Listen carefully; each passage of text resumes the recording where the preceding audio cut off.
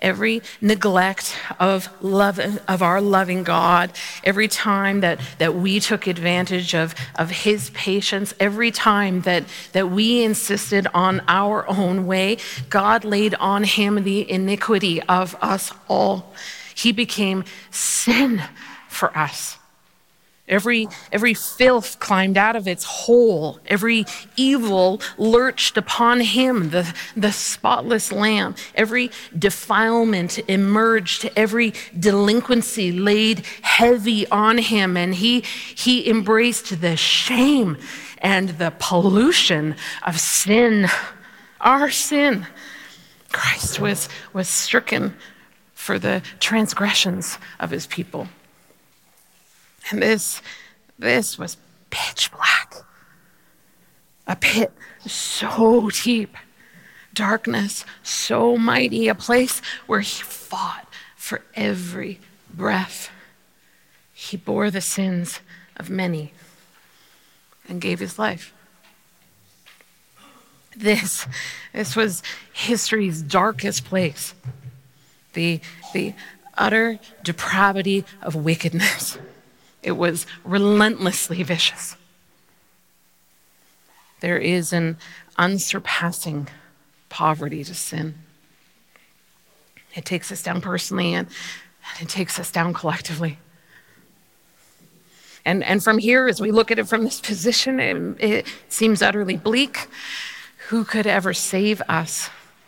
What hope do we have against the unsurpassing poverty of sin? God, by his grace, he provides a way out of the wreckage that we are in. By faith, we have a way to be restored back to where he always wanted us to be. And he does it by his kindness, by his love, his grace. And the weight of our bankruptcy is unmatched against the incomparable riches of the love of God. The great expanse of God's unsurpassing grace to us, it far outweighs our lack and our debt. God thought of everything, and he provided everything that we could possibly need in Jesus. God loved us so much that he gave his son, Jesus. And instead of doing away with the whole lot of us, by his incredible mercy, he embraced us. With no help from us, he took our sin-dead lives and he stepped down and he picked us up and he set us down in the highest heaven with him, with Christ. This saving, this is all his idea. It's all his work. And what we do is we trust him enough to do it. It's only Jesus. Jesus perfectly fulfilled every requirement of the law. The law demanded atonement. Sin deserves punishment. So God, without breaking the law of justice or canceling its demands, gave Jesus to take the punishment that we deserved. And because of Christ dying that death and shedding that blood, Jesus takes the punishment that was due to us. And it's only Jesus, because he is both fully man and fully God. By his humanity, his blood saves us. By his divinity, he is born perfect. He led a sinless life and was the perfect sacrifice. And he gave his life to pay the price, and he frees us. He frees us from every liability. This is unsurpassing grace.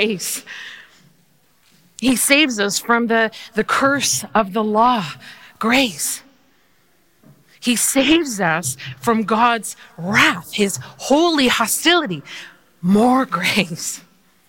By his sacrifice, we are delivered from evil's power, and any shadow on our hearts from sin.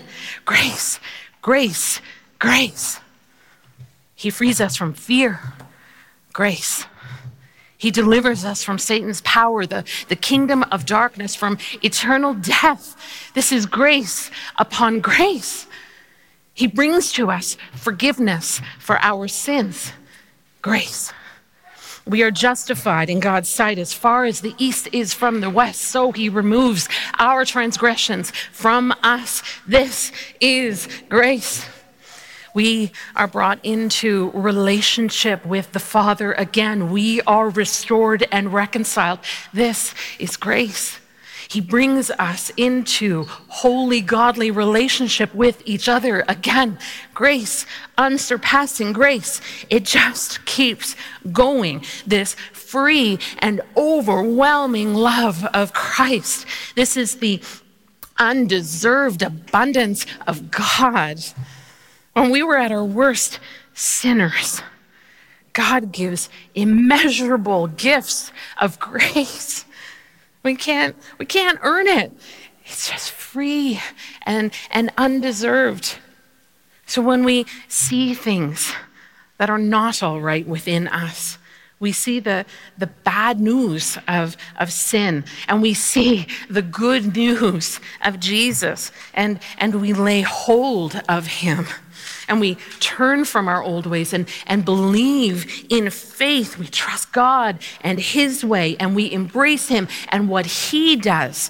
God makes it possible to live in his rightness. He doesn't even stop here. These gifts to us personally, it's even more. His grace perpetually extends wider and wider and wider in love and kindness. It isn't just meant for us individually. God's grace overflows for people collectively. His grace is like a seed given to the farmer that becomes bread for our meals. He gives something we can give away. Growing in fully formed lives, robust in God, we are wealthy in every way, so we can be generous in every way. And that's why it is so key to understand the depth of our sin. To actually see our sin. It is a hope, because it is a starting place. It is our starting place. When we see the unsurpassing poverty of sin, it is the alarm bell that wakes us up to the possibility of true repentance. Repentance, the change in how we think that leads us to that change in how we live. True repentance, where we measure the full distance between where we are and where God created us to be. And to feel that distance, to name it, and decide to not live quietly with it any longer. When we choose repentance, not guilt, not shame, not some label that we are inherently bad, but we embrace the part of our lives, both individually and as the church, that is crying out within us for change. And that's why I think sometimes we can prefer remorse to repentance. Saying sorry and feeling awful rather than actually starting to do things differently. We can prefer to live with chronic guilt to avoid change. But God invites us to repentance, not simply godly despair, not just ash on hand, sorrow-filled remorse. No, God-honoring humility and right positioning of our hearts. Repentance compels us to action and activity, to see wrongdoing as our opportunity for right doing. True repentance produces fruit, evidence of change. Repentance won't make peace with sin. It moves from remorse and holy fear to a commitment of transformation. When we take responsibility for those things that are wrong, starting with ourselves, and then joining together to engage in Christ's work of repair and reconciliation. When we start to talk about sin, there's no telling what we'll see. A large pipe of black oil running through a blue river, an oppressive lie, rage, a group of hungry people who live in tents 2 blocks from our house, something stolen, addiction. In the light, sin leads us to godly sorrow, which leads us to repentance. Repentance is to confess and make amends and be restored. It is a turning away from the old way of life and turning into a new way of life. It is the decision to return to God and his ways over our ways. And Jesus did the hardest work in our restoration, but we continue to be agents of God's grace, participating in the overflow of his grace in our world. Grace is not simply this infinite supply of divine forgiveness that we depend on to live. It is also the glorious strength and power that God gives us in his work of transformation in us and through us. You know, his grace and his forgiveness are our starting place, not our stopping place. Remember the ash, repent and believe. Or turn away from sin, be faithful to the gospel. Being faithful to the gospel, it looks like mercy.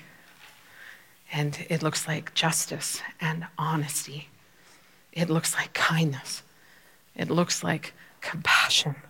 It looks like patience through us. And then God just keeps pouring out his unsurpassing riches of his grace. You know, we are the people that God has chosen to embody his grace. Our lives are God's presence and his grace in this impoverished world. I read one of the Hebrew words for a righteous person suggests one whose aim is true. And it's interesting when we put this beside the word that defines sin as missing the mark. What are we aiming for?